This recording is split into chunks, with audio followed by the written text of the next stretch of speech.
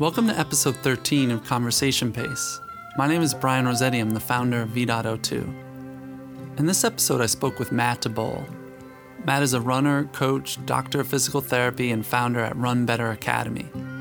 He was a standout high school runner, most notably finishing 5th at Foot Locker Championships and winning the most prestigious high school miles at Penn Relays and Millrose. He went on to become a 5-time All-American at Georgetown University, qualify for the 2008 Olympic trials. We discussed growing up in Winston-Salem, his training environment in high school, and how he transitioned to college and beyond. Today, he works both as a physical therapist and online running coach. We talk a little bit about why he prefers drone technology to do running biomechanical assessment. His athlete story and experience as a physical therapist offers clients a unique approach. It's no wonder he's one of the most popular and well-reviewed coaches on the VDOT marketplace today. Hope you enjoy our conversation. All right, Matt, welcome to the show. Yeah, Brian, thanks so much for having me. I'm excited to be here. How you doing in this current situation? How's family? How's everything going? Yeah, thanks for asking. You know, things are wild, right? Life is crazy. Here we are, 2020. I thought our life would be a little different than it is. Now, I gotta admit, to be honest, I feel super fortunate. We probably have lucked out. We're on the positive side of the equation. I'm here positioned in Albany, New York, and my wife and I, we bought a house in January. We had plans to renovate. Luckily, everything was on schedule. We moved our kids on over. I got 2 little kids. We're expecting a third in T-minus 2 weeks. So we're all settled in the house. Maybe cherry on top or whatever. Everyone's healthy. I still have a job. I don't know. It's just the basic things that you're so thankful for is the health, a house, a job, so we're doing just fine. We're doing just fine. I hope you're doing okay too. I know it's crazy. The city especially has been. Yeah, I'm in Scranton, Pennsylvania, of all places. So I'm out of the city. We got out of there in March, and I've just been kind of summering in Scranton, man. Can't beat it. It's the best. So I was in New York. You're in Palo Alto. Now you're Albany, and I'm in Scranton. I think we're winning. We are winning. That's right. Life comes at you fast. It does. So you're in a new house. How's it going? Moving is terrible. Yeah, not the best. Luckily, we had a few months to bring our stuff on over, unpack slowly, so that it wasn't as traumatic as it usually is when you're moving. So we're settling in pretty well. I know. Okay. Our life's going to take another turn as we add a third kid to the equation, but so far so good. Right. Then you're back to back to zone defense, man. Dude. Oh no. I know. We might either need to hire a nanny, full time or go crazy. I'm not sure. We'll see what happens. So I want to talk a little bit. We'll get into your situation now and how you're handling your physical therapy clients during this time. But I want to start sort of from the beginning with you and sort of build up to how you got into coaching. And you've been one of the most successful, most popular coaches on the platform. So we'll talk about that too. But let's go back to Winston-Salem, if that's okay. That's right. Yeah. Right? Where you grew up. I don't think I've ever met anyone from Winston-Salem. That's right. The Dash. Winston-Salem. That's right. Grew up there in middle school and high school. So formidable years for sure. So I have a funny story. My one experience in Winston-Salem, because I used to train in Boone with Zap Fitness Group. That's right. And there was a huge snowstorm that was coming down on Boone. So we panicked because we had to do a big workout, and we drove down off the mountain to go to Salem Lake, which is pretty cool, right? I mean, how many miles is it around that lake? It's pretty I think it's just shy of 7. It's 6.96, right? just shy of 7. Yeah, so I remember scrambling because like it started snowing and we're like, oh, we got to get off the mountain. Like this is gonna be bad because the weather looked great in Winston-Salem, and we finally got off the mountain. I don't know, maybe it's an hour drive or so, I forget. And then I get out of the car and realize like I didn't bring running shoes. And just sat there for hours waiting for everyone to run. And that was my first experience in Salem Lake. It's brutal. Yeah. You might have been doing the right thing, like Winston-Salem. We just don't use shoes down here. Yeah. Oh man, I wish you could have had the chance to run around the lake, because that's a beautiful spot to run. Mile markers, just really great workouts. Memories from that spot. That Salem Lake's special for sure. Yeah, I did actually get to run there once or twice afterwards. We did some lawn runs down there to get away from the weather, the bad weather on the mountain. So it sounds like you spent a lot of time on that lake, or not so much.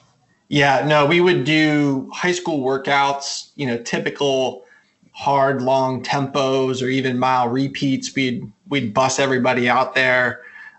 Weekend long runs. I remember doing the fartleks and all styles of workout just around that lake. And it was, at first you try to survive, being a freshman as part of a high school team, and then I guess by the end you're kind of administering pain and How far was the lake from home? So it wasn't that close to where it wasn't bad. I mean, call it 15 minutes. Oh, it wasn't bad at all, but we'd still have to get everybody over there, and the seniors would be picking up the freshmen and organizing practice on the weekends. And yeah. What's the running scene like, or what was it like in Winston-Salem, and how did you originally get into running? Yeah. Interestingly, I mean, maybe this is the story of a lot of people. I imagine it is, but I was a soccer player growing up. Middle school, I loved playing center mid. So I'd be the guy running around quite a bit. And entering into high school in 1999, I was trying out for the soccer team that summer, before school started. And me and my soccer teammates, we thought we were hot stuff and we're going to make the team and maybe make varsity. And, we're trying out together. And I was part of a travel team that was, there was a premier level in the state for middle schoolers. But, we were playing at the top level that we could. So I thought, yeah, we can make this team. Our high school team was really good. We had won state championships, and so it was tough to make the team, but we thought, yeah, we could.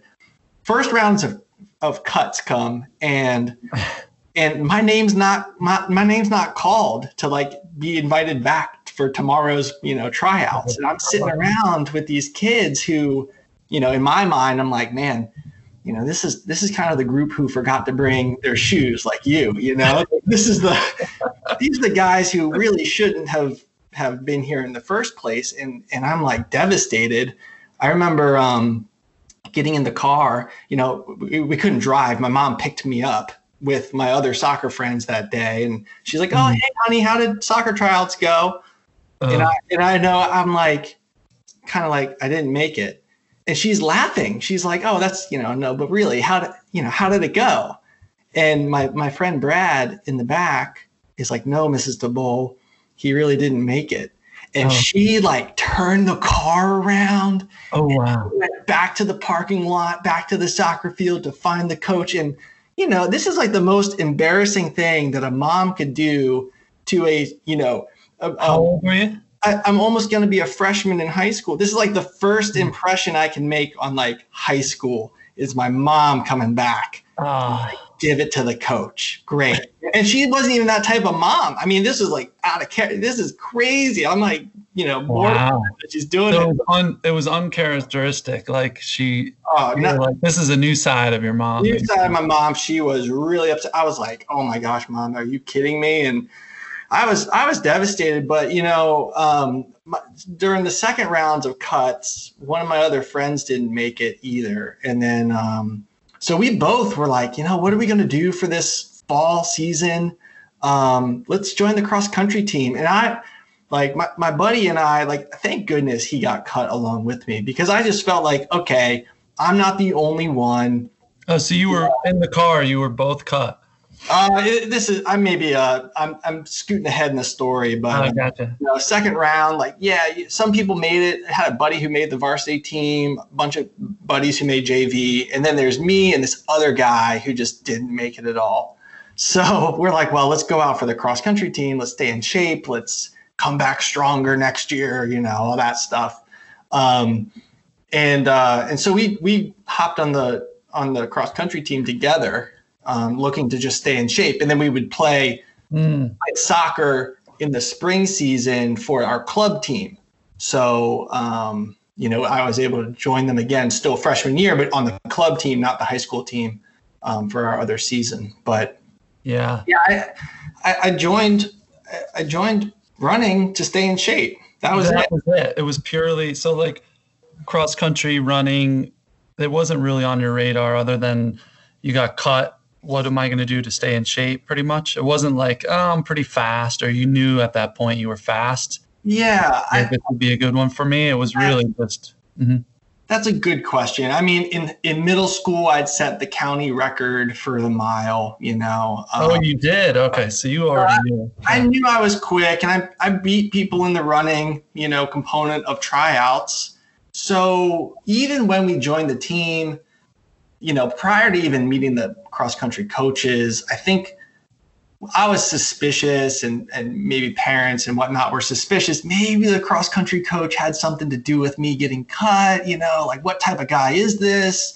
Maybe he really needed me on the team or something. I thought that I would make a better runner than the soccer player, and just put that bug in the soccer coach's ear. Now, that ended up not being true. I mean, yeah, Coach Esposito would have never done that. He's definitely not that type of guy. But yeah, I think I knew I was quick, but it wasn't something that I was really. I wasn't going to go into high school being a high school runner. I was going to try to be a soccer player. And what was the program like in high school? The cross country and track team, the distance coach. What we were competitive. We were really good. My freshman year, I had some outstanding senior leadership. I mean, really top level guys who were competitive in the state. They took it seriously. They trained hard. They were really good role models. We had a lot of fun, obviously. I mean, it was a super social group. Yeah. It was easy to like it. And our coach was stellar. I mean, just a total, high school coach, right? He's married to the sport, and he nerded out with his own running crew, right? Who would always kind of be lingering around practice, his buddies who have run 14 minutes in the 5K, and, they have all their stories about Penn relays. And so, romanticize the whole running culture and experience. And wow, we just were exposed to a bunch of stuff that, we had some former Foot Locker, at the time it was called Kinney, of course, nationals. So we had these two brothers, the Armatrouts, who they made it back in 1989, 1990. So they'd come around to talk to the team. And wow. It was just we had a winning culture, but it was fun. It was developmental. So I don't know. It was actually easy to get into it. And yeah, then I started to have some success, which then made that even more fun, That's great. You hear so many stories of the football coach, was the track coach, or it was a teacher, who his intentions were good, but he really didn't know what they were doing, So it's great to hear. And then also that you had that influence with the older guys, that had an impact on me too. Just having an older sibling, right, paved the way for me, and had some of his friends, and they went to went on to run Division I, and so they really gave me a good picture of what it looked like to be a runner, what it meant, how you had to train. And so many athletes these days just don't have it. Yeah. Oh, I mean, you go out, you try your hardest, like you give it 100%. And I think so. The very first meet that we had was called the City County meet. And, we're up against our county rivals. And the Mount Tabor Spartans, the team I was on, we had a great day. We swept the meet. It was, we finished first, second, third, fourth, and fifth. Like that's the best you can do in cross country. Yeah. I think that day I was the fifth runner, on the team. And it was like the first time in, call it 10 years, like since the other kind of state championship winning team had swept City County. So like then it set expectations for, man, maybe we could win states this year and we are a good team. And so we had like that kind of just, you go out, you give it your 100% effort every time. And like, I think that just set the stage on, wow, you earn the results, I mean, you train hard, like you give it your best effort in the race and you earn your results. Like you get what you deserve. And we wanted to be top team in the state, and we're going to go out and do that every time. I mean, I think that was the mentality from the beginning that, I just stepped right into, which was fun. And so your high school resume is impressive. Obviously, did you just consistently keep getting better, or was there like a huge breakthrough year, your junior season, or how did it progress? That's a great question. I mean, maybe to put it into perspective, like cross country, I ended up being fourth in the state meet that year. Which year was this? 1999. I was fourth at our state meet. I ran 15:49. What year were you though, Matt? Which year in high school? Oh, I was a freshman. So my freshman year, I was fourth. Wow. So, from that perspective, I think I'd already had some success early on from a cross country standpoint. And the progression from there was pretty steady. I think through sophomore year, I was second. And then junior and senior year, I won the meet. Yeah. So cross country was pretty steady. And in terms of like track, I mean, I think just your normal progression, running the mile and the 2 mile and just kind of getting better at those events, just steady progression. So the training was good. It just sounds like it was just like physical maturity, maybe just more experience. You just kept steadily improving at more of a normal rate, but at a high level. Yeah, absolutely. Yeah. Absolutely. Yeah. What were workouts? What did they look like under this coach, and how many miles a week? Yeah, that's always the fun question to ask and hard one to answer. Like it's, I think steadily in terms of progressing mileage as well. I think coming in as a freshman, it was no more than like say 35 miles a week, right? Like 40 miles a week, maybe. Yeah. In the summer, I remember trying to join the 400-mile club for the summer, where we had 10 weeks of summer training, and you try to average 40 miles a week. I remember trying to join that club, between freshman and sophomore year. And then similarly, we had like a 500-mile club, and trying to join that, for between sophomore, junior, senior years. So, I guess that's low mileage these days, but that was kind of our summer training was, somewhere around there, like, progressing up to, I probably hit 70 miles a week a couple times, but mostly in the 60s by the time I was in my senior year. Like, it was steady at that.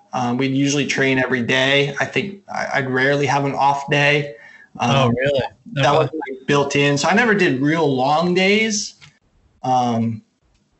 I think in high school, I probably ran over 90 minutes just a handful of times.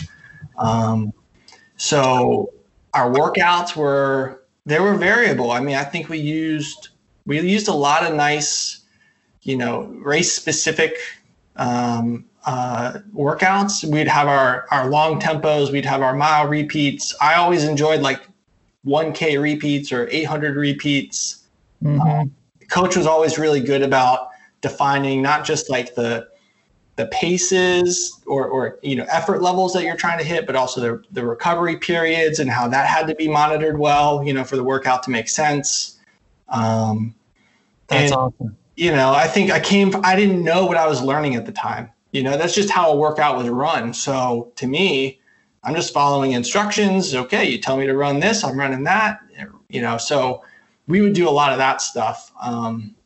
And you just went, whatever he said, you went with. You were never one to sort of question, why are we doing this? Why are we doing? No, yeah.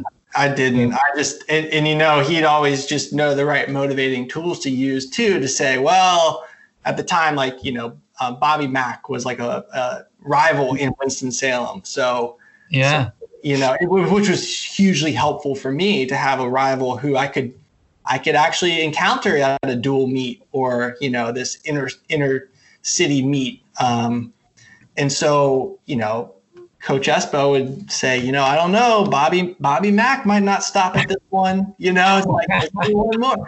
And then same thing, like, as I got older, it was Bobby Curtis, who's over there in Kentucky. And it's like, I don't know, Bobby Curtis might be doing something.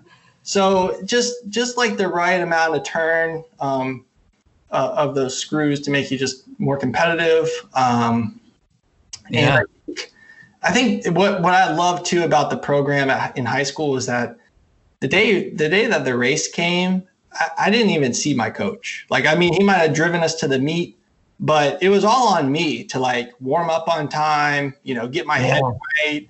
Like, if there's anything you need to say to me come race day, like, it's probably too late. We kind of trained to prepare for those days well ahead of time. So I had a lot of, it was great. He gave me a lot of that responsibility, which helped me internalize it and become, my own runner, which was great. That's great. I mean, so often now when I'm talking to coaches and athletes on this show, like a common theme is just trust, like trust with their coach and the relationship they had. And that's cool. He trusted you guys, right? I hear that a lot from Jack when I always try and pick his brain about how he managed his teams at Cortland, and it was very hands-off, more than I've ever heard. But that's a good example that you just mentioned. Just like, it's on you guys. I prepared you. I trust you. Take care of business. That's cool. So maybe one thing to hammer home this like high school team, this experience. Like, we were good in cross country, but we had an outstanding track and field team as well. So we won indoor and outdoor states a number of times in a row. Wow. In indoor 2002, I wanted to look it up to make sure I got it right, but indoor 2002, and we're running against some good high quality competitors. We brought teams to the national meets, to compete. But in 2002, we, just looking back at the stat sheet, my high school team won the 55 hurdles, the 300, the 500, the 1K, the mile. We were third in the 3200, which is actually my coaching buddy, Colin Cronin. We were second in the 4x8. I mean, we dominated. And I think when you're looking and you're seeing your teammates and these guys, I mean, the guy who won the 55 and the 200, his name's Jamie Samuels. And he ran like, a 10.17 or something, or 10.07 maybe in the 100 meter dash. I mean, he ran like wow. What class are you guys in North Carolina? We were 4A at the time. And then I know Mount Tabor shifted to 3A, but like we're winning meets, but like the caliber of the competition was really good. So we just came from that kind of culture, and I think you just relied on your teammates a lot of the times to set the example. And so the coach maybe had a little bit of the ability to take a step back, when it comes to the race day compete. Yeah. Didn't have to pump you up. I mean, we were all there to win, like we were all there to do well. That's great. So your resume is incredible in high school. I mean, state records, Milrose winner, right? Penn Relays winner, 5th at Foot Lockers. What was also that hair, man? I forgot about your hair in high school. It's been so long since I've seen it. I just saw a picture before we got on. You were on top of the world there in Winston-Salem. The ladies loved it. You loved it. What happened? You cut it at Georgetown. Georgetown cut it. No. So no, here, let's make the record straight. So honestly, I had some shag hair for sure, long hair, and it was a run with Colin Cronin. I remember it from his house, and it was just a hot day. This is I was a junior in high school. It was just a hot day. I'm running with Colin. I'm like, forget this hair. I'm done with it. So we get back to his house and like buzz it immediately. That's what you do in high school when you need a hair. Nice. The next week was Penn Relays, and I showed up on the start line and like no one recognized me. I mean, I kind of blended in, and there junior year I win. I mean, it was crazy, and that was. You were superstitious in general, or just after that? No, I never. I let my hair grow out after that. I mean, I never. Okay. No, I didn't really carry many superstitions or anything like that. Maybe I should have. I could have been. Imagine what I could have been. In the Penn Relays race, who were the other guys? What year was that again when you won? That was so high school Penn Relays was 2002 because that was my junior year, and some other guys were in it. I mean, I remember, say, like Shane Stroop was in there, like Bobby Curtis, Alex Tatu. I imagine like Kip Kano was probably in there. Just your kind of normal Northeast corridor runners, who really valued that festival, right? The Penn Relays Carnival. Yeah. So then the following winter was Milrose, which was in 2003, and that was fun. I raced against Brian Dalpiaz, like my he'd become my teammate at Georgetown. Kip Kano was there again for that. Was that at the Garden or at the Armory? It was at the Garden on 160 meter track. It was wood. It was. What was that like? 4 lanes. What's funny is so in North Carolina, we raced our indoor track meet, our state meet was also on old Milrose boards. So they had bought the track that used to be at Milrose, and they set it up. It was 160 meters around, and it was wood. And I remember in state meets, they'd have to pause the meet because the floorboards were coming apart. They had to nail it back together. And there's too much of a gap and whatnot. So I'd already run on wood like that. And so it didn't really, I was like, oh, okay, I know what that's like. It wasn't that big of an adjustment for me. I also knew once you get the lead, you're not going to give it up. I mean, you just can't. You can't give it up. It's hard to actually pass somebody. Yeah. So I vaguely remember that race on TV, watching you win that. That's funny. That was fun. Yeah, Kip Kano went out way too hard, and then I just made sure I got the lead before the last lap over Brian Dalpiaz, and that was it. Just kick hard. But that was fun. Yeah. What was the transition? I want to just quickly get into college.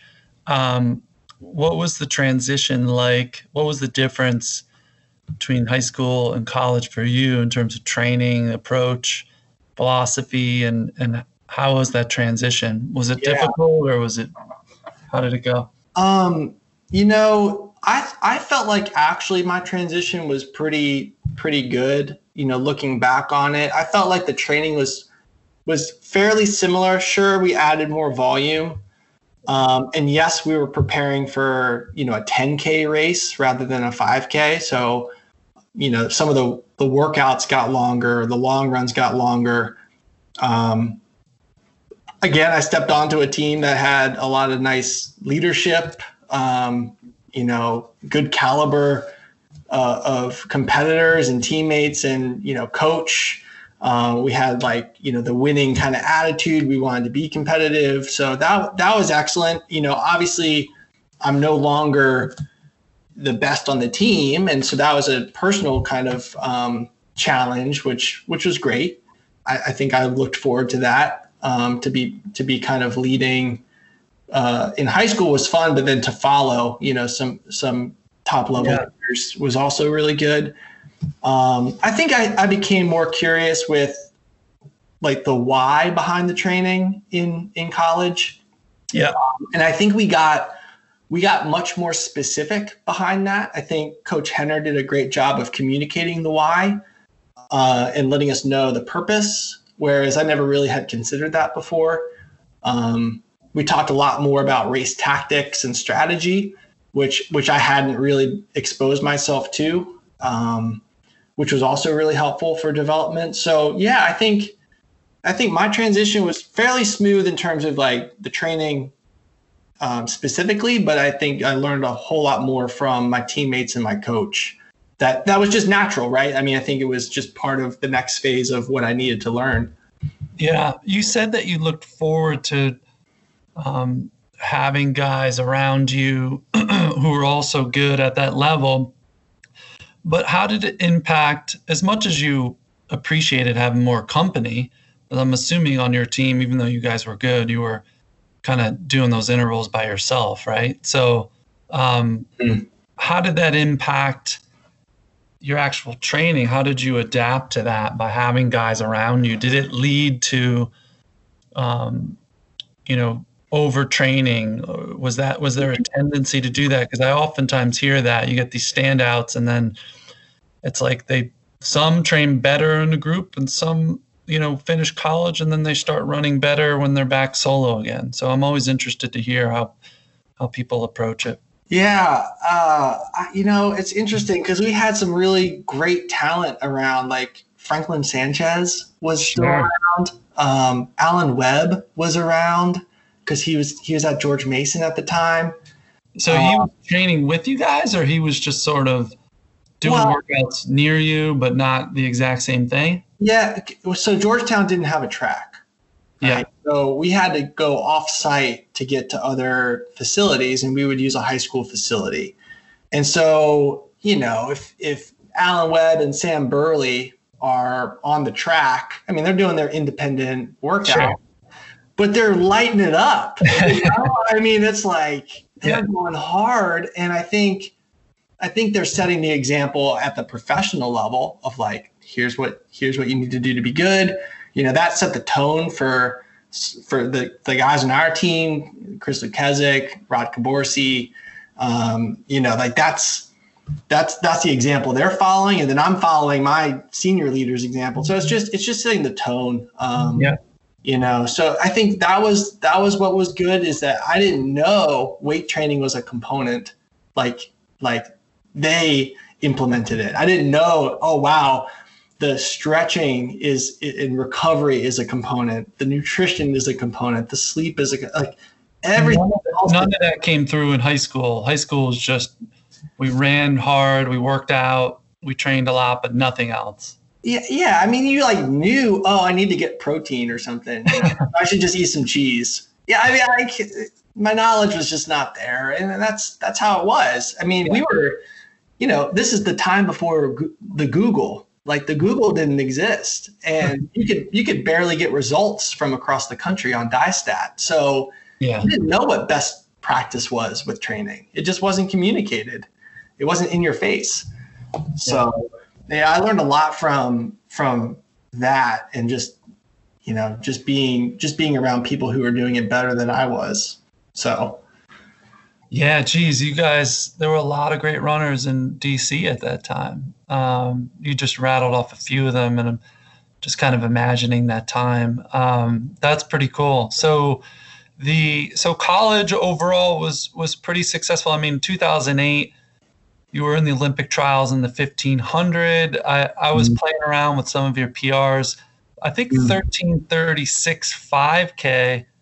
That's a 78 VDOT, and I'm not sure that anything else you've done scores higher. Am I wrong? Do you know? I think that's right. I think that is my best. And I find that so ironic. That's why I brought it up, because I'm curious. I mean, I'd say I had my demons to face for cross country. The 10K to me was just, I would unravel like when it came to running a 10K on a cross country course until my senior year, where I kind of pieced it together. And at the time, I think if you were the top 50 American, you're All-American. So I got an All-American because of it. And I just felt like I tackled some crazy demons, in cross country. But I was always more geared towards the mid distances and the 1,000 or the 1,500 or the 3K. That's like where I felt most comfortable. And it wasn't until after college that I started to train for the 5K. And so nothing at Georgetown, no 5Ks. I think I ran it twice, It was like, and I never broke 14. I think I was 14:10 to make the regional meet, but I never ran it in the regional meet. I mean, it was just kind of, I was focused mostly on the mile or the 1,500. So, and that was something that I never really unlocked all that well. And I think that 1336 came right after winning Penn Relay's Olympic Development Mile.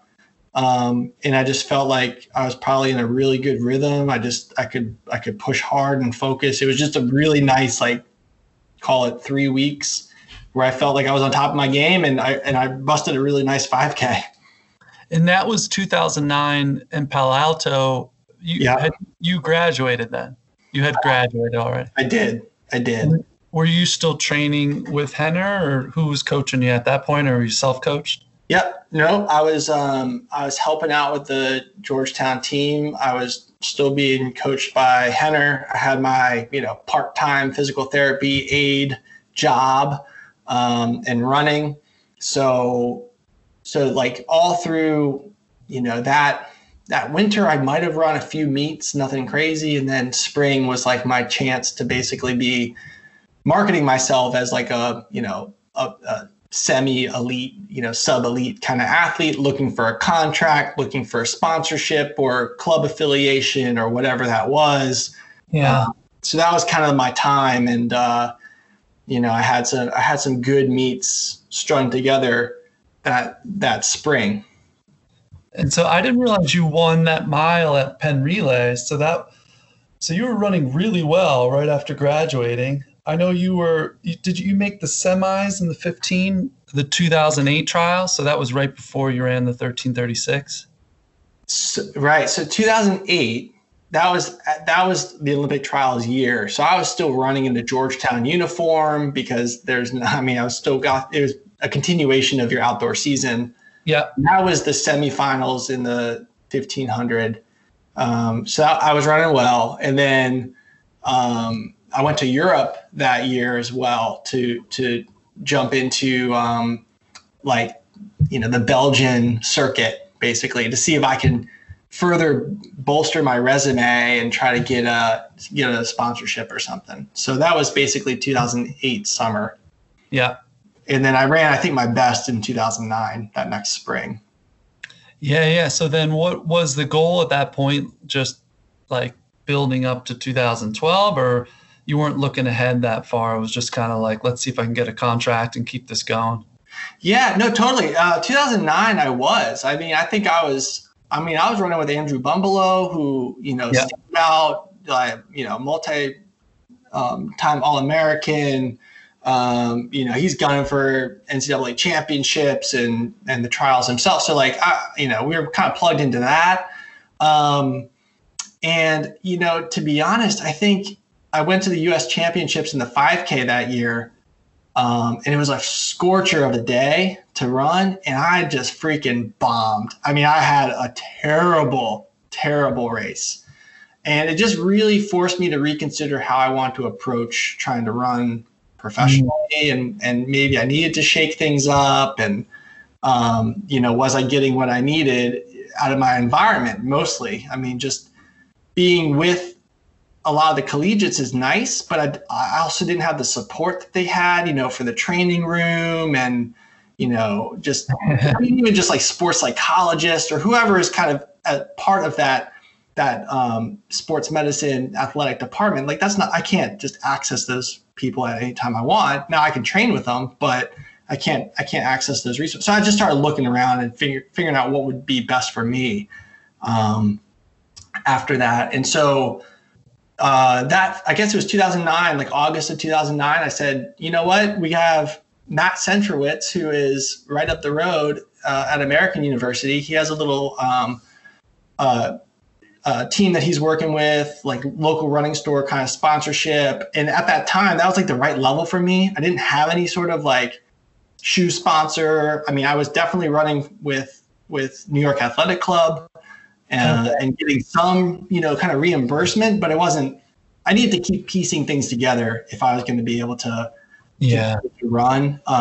It's just a hard spot to be. So I said, you know what, I can join this team. They can support me a little bit better, learn from some new people, and, working with Centrowitz was different. It definitely was. But then again, I was around people who were also doing what I was doing too.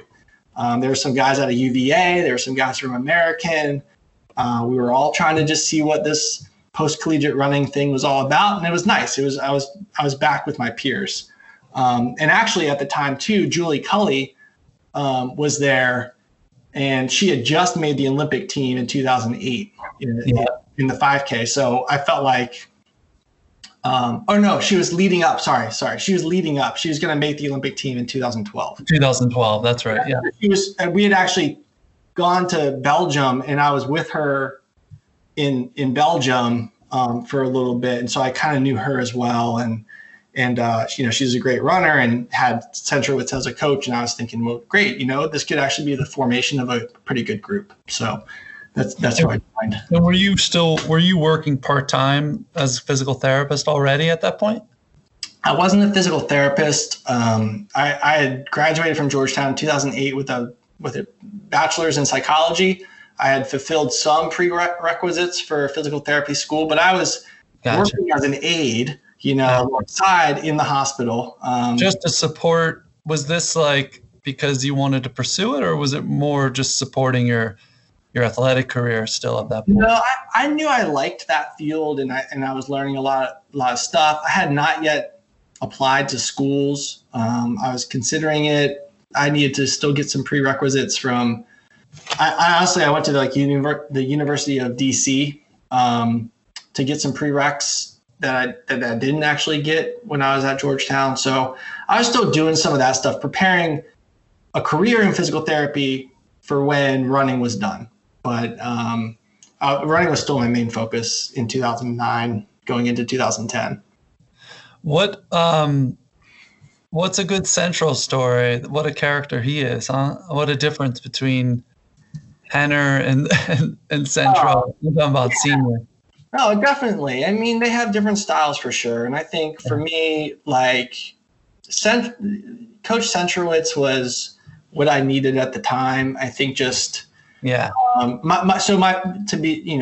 be honest, my first exposure to him, he asks this like seemingly random question. He's like, hey, what'd you run the mile in middle school? And I'm like, 5 minutes. Like, I didn't know, like 5 minutes. He's like, don't you think you could do that 10 times in a row by now? I'm like, oh yeah, I guess I probably, I am a better runner. I probably would be able to run that better now. He's like, well, go out and do it. We're running the Army 10 mile and you're going to do it. And it's just like, oh, okay. I mean, I guess that's good logic, but Brian, kid you not, guess what I ran at the Army 10 miler? I ran 49:59. Like on the nose. That was my first race with that team in that fall, I guess, fall of 2009. My first race with that team, you know, he was like spot on. I'm like, what the heck? You know, this guy, like, okay. And so I just kind of, I trusted his training a little bit more after that, right? I just kind of proved it to myself that this is a good person to follow, even if his style's a little unorthodox, you know. He's like the opposite of Jack. I love it. Same with like Gags, you know, like just there's no science, right? It's just all like heart and right. It's more of an art.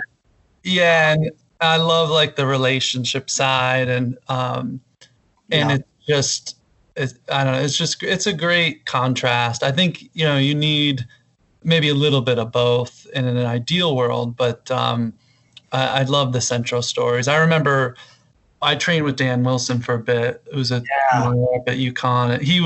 He revolved around the American crew and Centro coached him briefly. So I was around that for a little bit and just experienced stories and stuff. It's always great to hear those.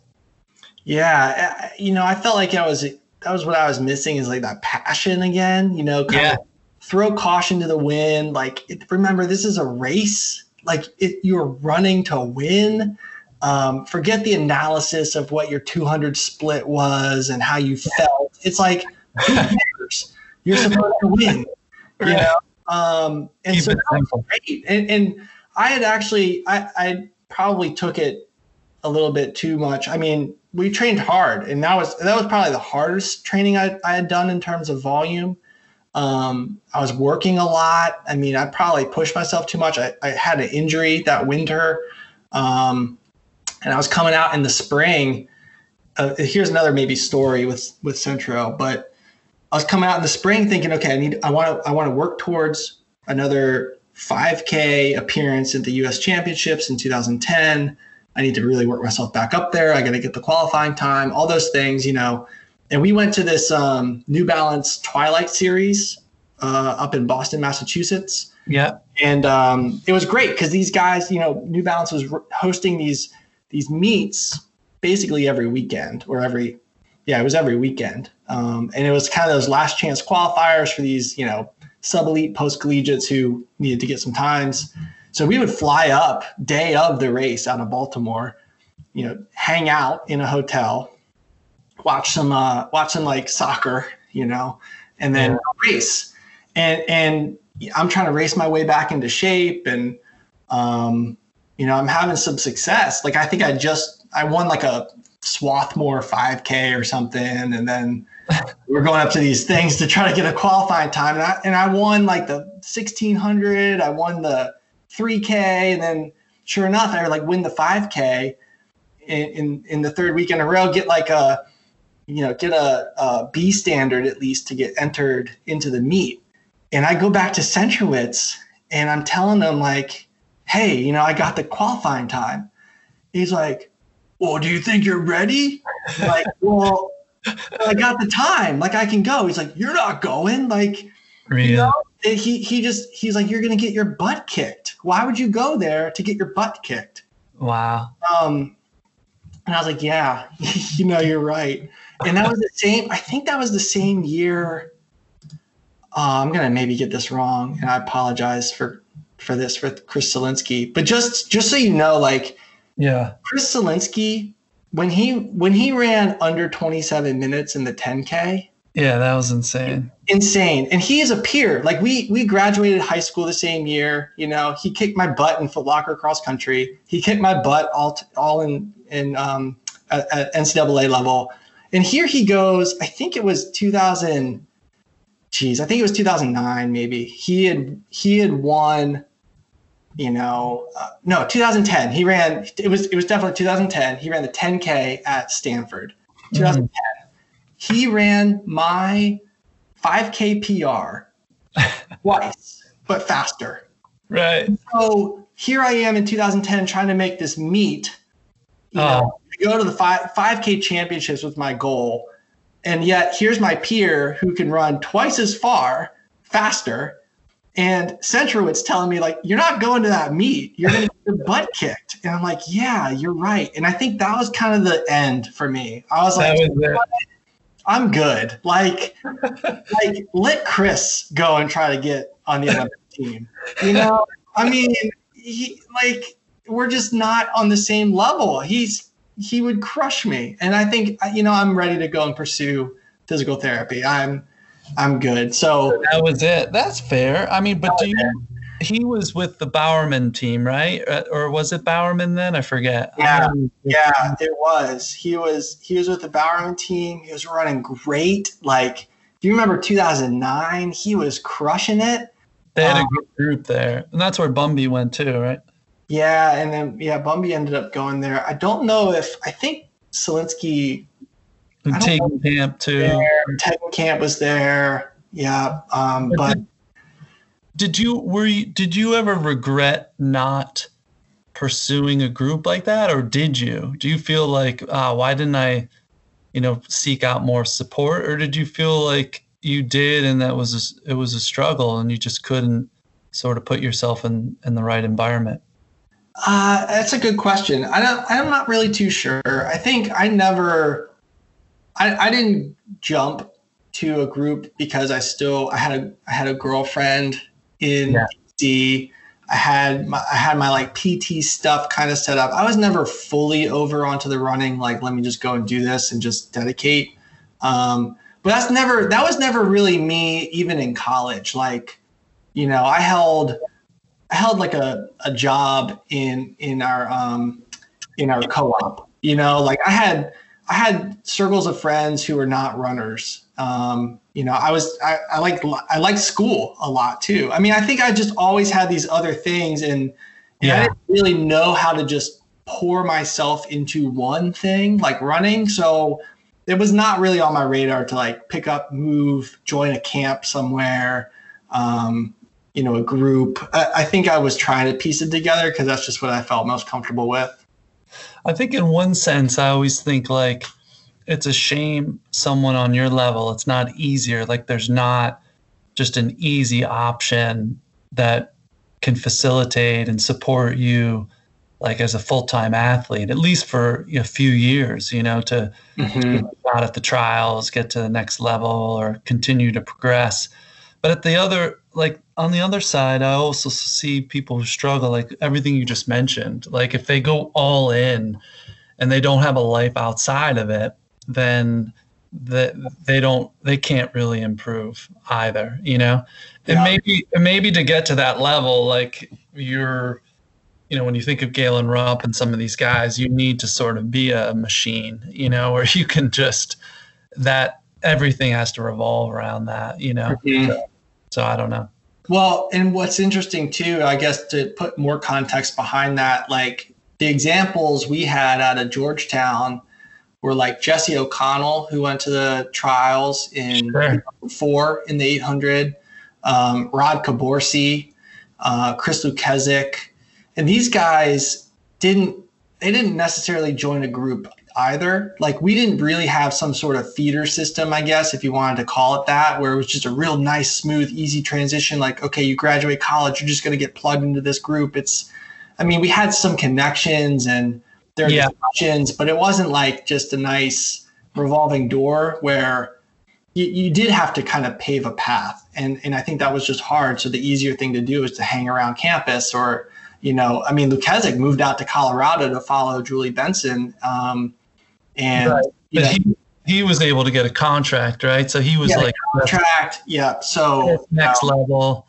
I guess the groups were catered more towards the marathoners, right? There were a bunch of post-collegiate groups popping up at them, but it was more road racing, more marathons. So there's really, unless you were like a Lukezic or Alan Webb, where you get a contract and you can get that support and move around where you want to have that flexibility, you were sort of stuck, trying to piece everything together yourself. I agree with that. Yep.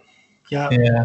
So you pursue physical therapy, obviously that's what you're doing now. And when did the coaching come in? I mean, has that always been a natural thing for you, or did it come out of the physical therapy?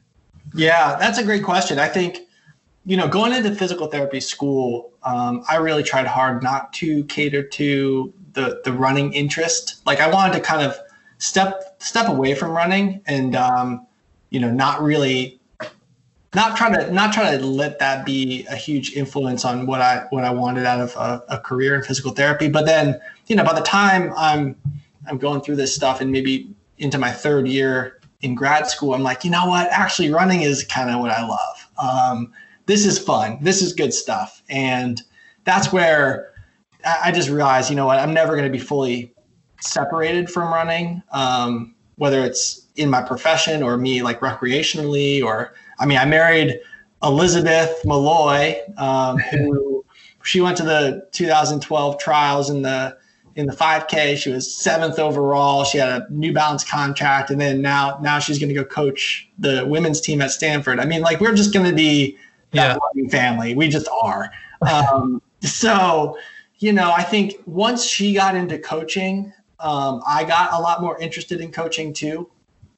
And I liked the idea of being able to work with runners from like injury prevention side, and understand, a lot of the training philosophy in the coaching world, like exercise physiology.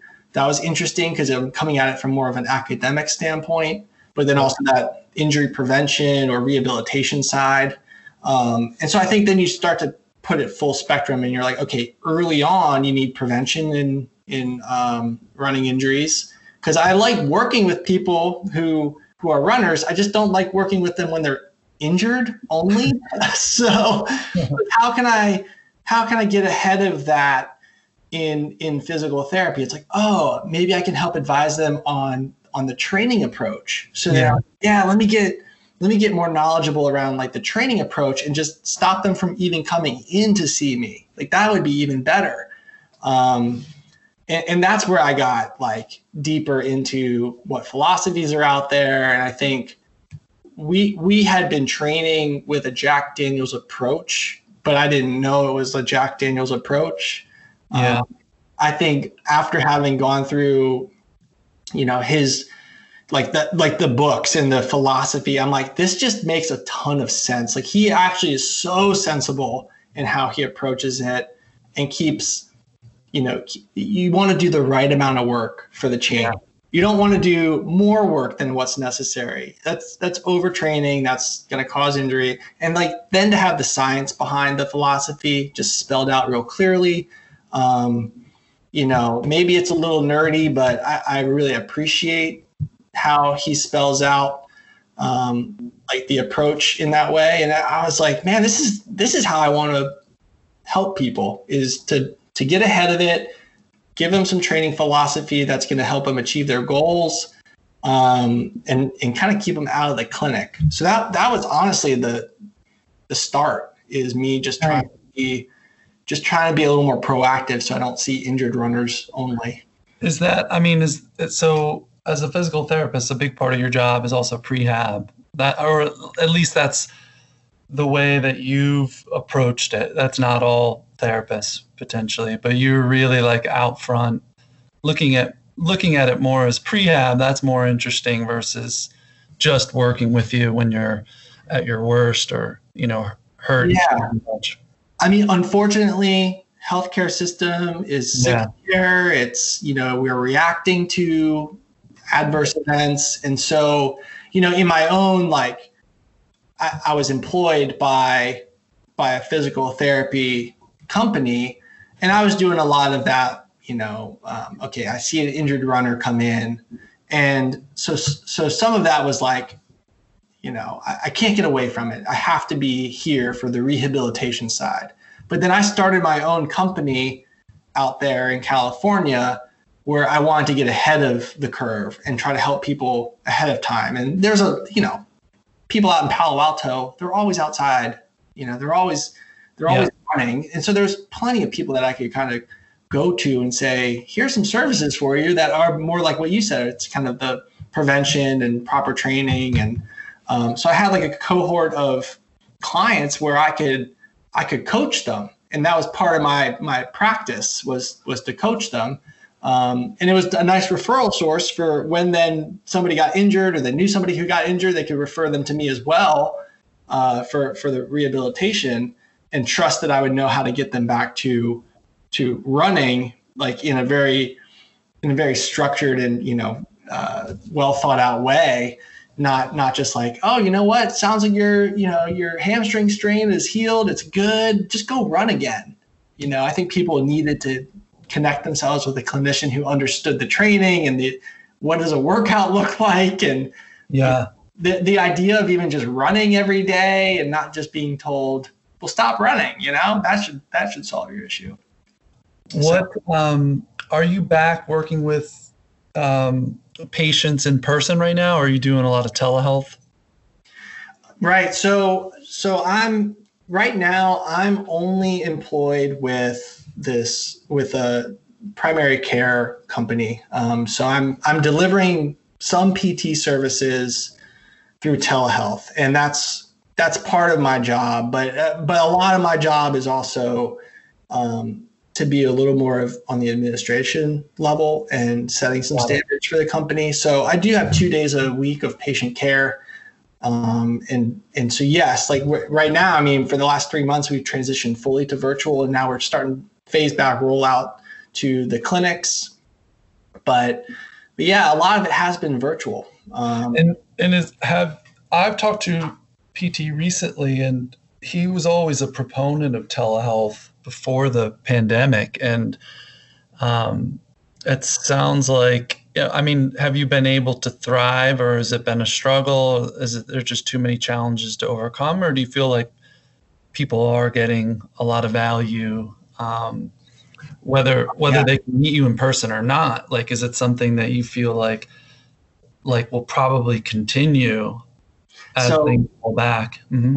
Yeah, we're not going back. I mean, I think we're going to be able to figure out more and more what the skill set is that's required to be really effective in this space and how to best utilize it. I think, unfortunately, what we've done is try to cram the experience of an in-person session. We just cram that into like a Zoom call, that's not how telemedicine should actually work. Telemedicine should just be ongoing, continuous conversation.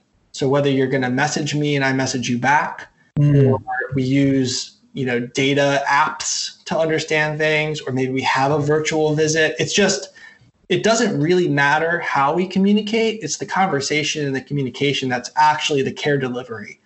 And nothing is closer to that than coaching.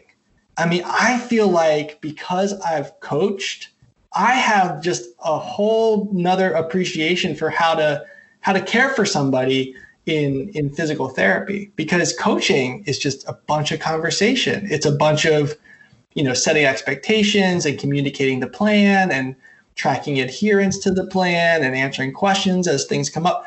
But I mean, I do all my coaching remotely, and I can count on one hand the number of runners I've actually seen run.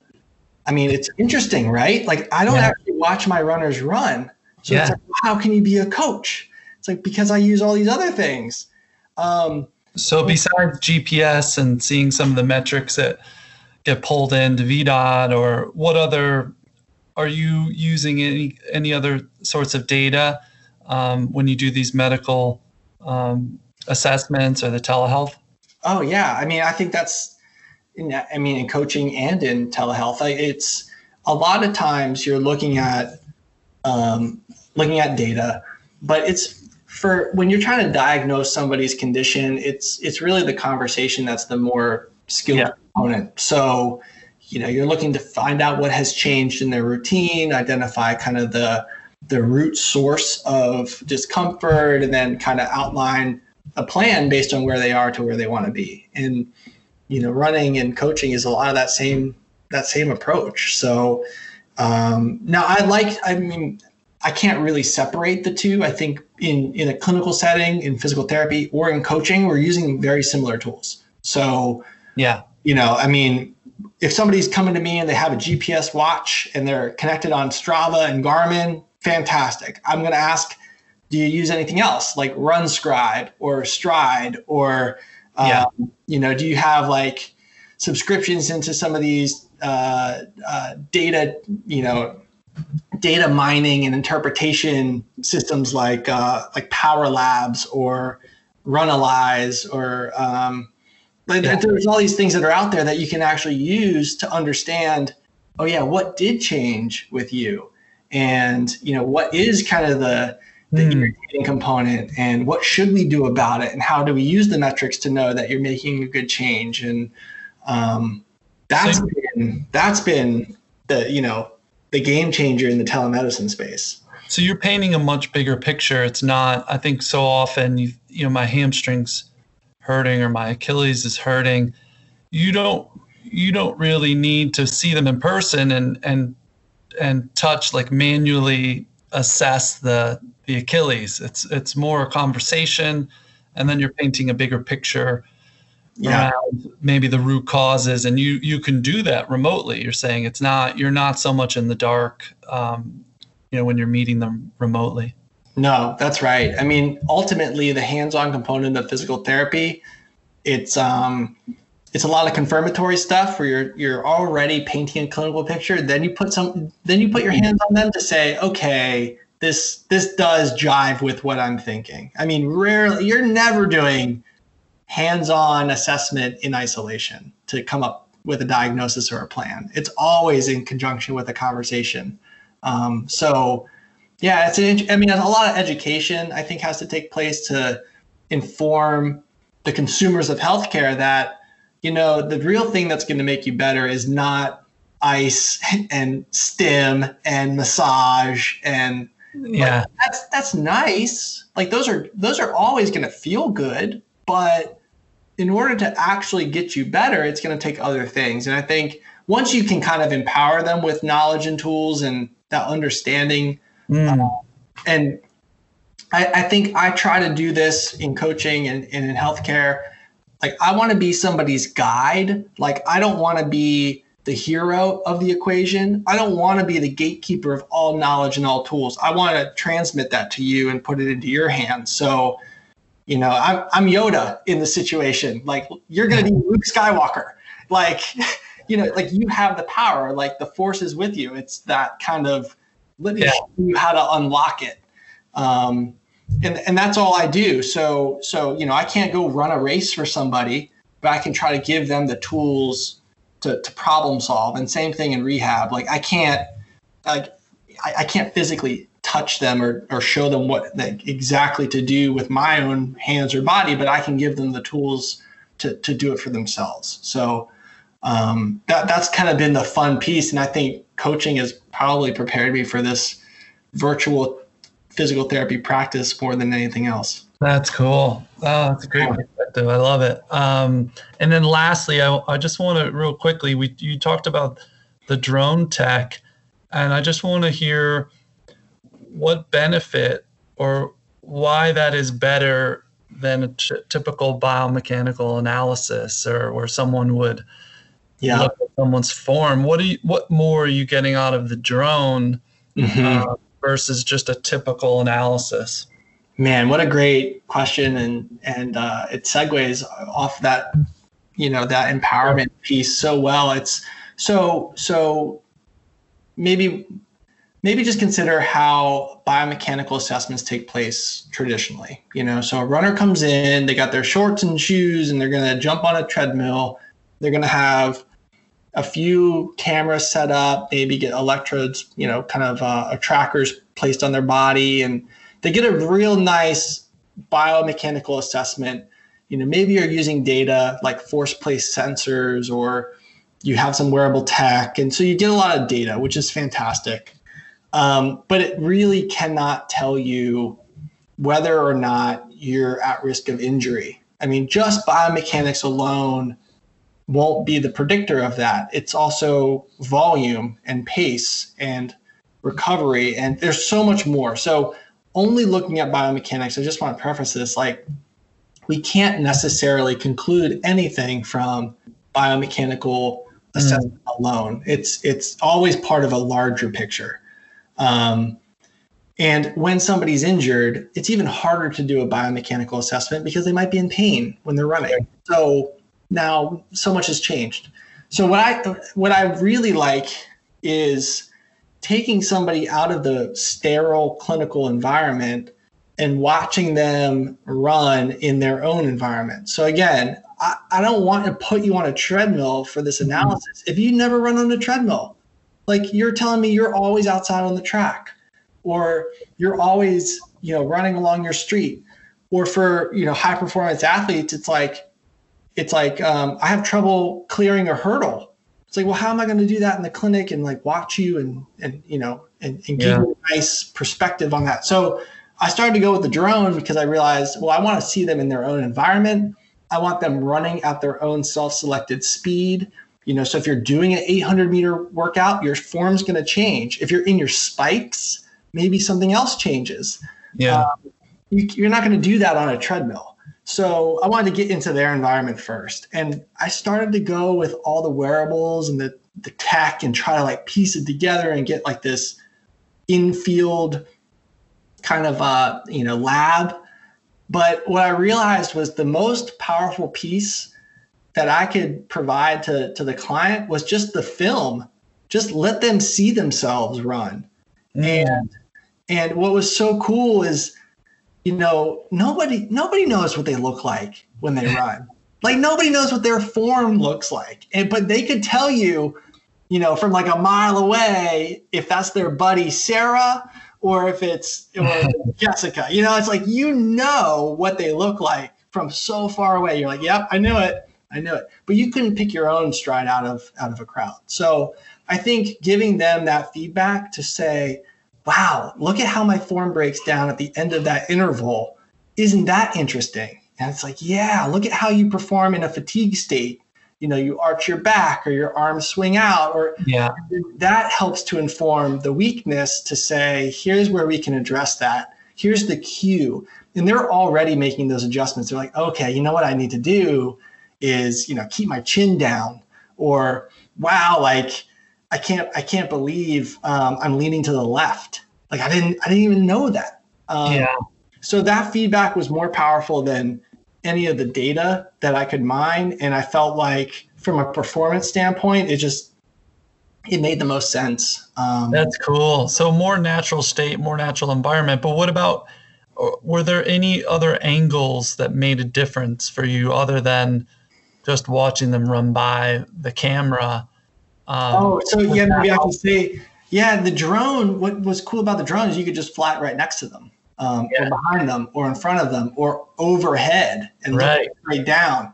And so, I'm getting all this new perspective. It doesn't have to be exactly from the side. It can be a little off, and you're still good analysis. So I would try to do all of those. I try to do some side to side, both left and right, front and back, and then overhead. And we would run, repeats basically with me flying the drone around a track, or in a street or in a field or wherever, and just give them kind of that 3-dimensional perspective that made sense. Like they can interpret it with their own eyes and make their own judgments on what their form looks like. That's really cool, man. Well, listen, we appreciate you sharing your story, and we're thankful that you're on the platform. It's been great working with you, and we're excited to have you and continue to spread the word about everything you're doing. No, Brian, thanks so much for having me on. I love the platform. The V.02 system just makes coaching way easier. I mean, I've admitted to you in other conversations that there was a time where I was coaching on multiple platforms, and I'm so thrilled to just have everybody now on one. It makes it way easier. I love the tech integration with Garmin and Strava. I mean, it's just, it puts so many more tools at my fingertips, and I know that the clients really appreciate it too. I think it's great. And I want to say too, thank you so much for running these challenges during these crazy COVID times. I think we all kind of really look forward to having something on the calendar, and just being part of like a bigger running community, and having a chance to maybe run out and perform some races that we would have never actually tried if we had other things on our calendar. So I love the mile, or 2 mile or 5K, and being able to just post some cool things. That it's just been fun. So I appreciate what you guys are doing over there too. Thanks, man. I thank you for saying that. You teed me up. I'm going to plug that pretty soon we're releasing the ability for you to create and host your own virtual race. And cool. So we want to expose that to coaches on the platform. And the other cool piece of that is that we just did a virtual race. We hosted the Brooklyn Mile, which turned virtual this year, obviously. And they raised $10,000 for the COVID relief fund in New York City, just a small virtual race of about 700 people. So we're going to expose that too. So if you wanted, you can host your own virtual race, designate a charity, and people can donate as they sign up for the race. So we're hopeful that it has an impact. And New York City just canceled the marathon. I don't know if you saw. I saw that today. Yeah, so I'm not surprised, but I think this fall pretty much all the big races are going down. So hopefully coaches can kind of step in, leverage this tool and say, let's keep going, let's keep training, let's keep running, let's keep racing. Mm-hmm. And we've got a cool way to do it, keep you engaged and motivated. And we're also going to raise money for some relevant causes of the day, Love it. That's great. I can't wait for them to come out. Cool, man. All right. Matt, it was great talking to you. Brian, thanks so much. Really appreciate it. Stay safe, stay healthy, and we'll talk to you soon. I've been over here.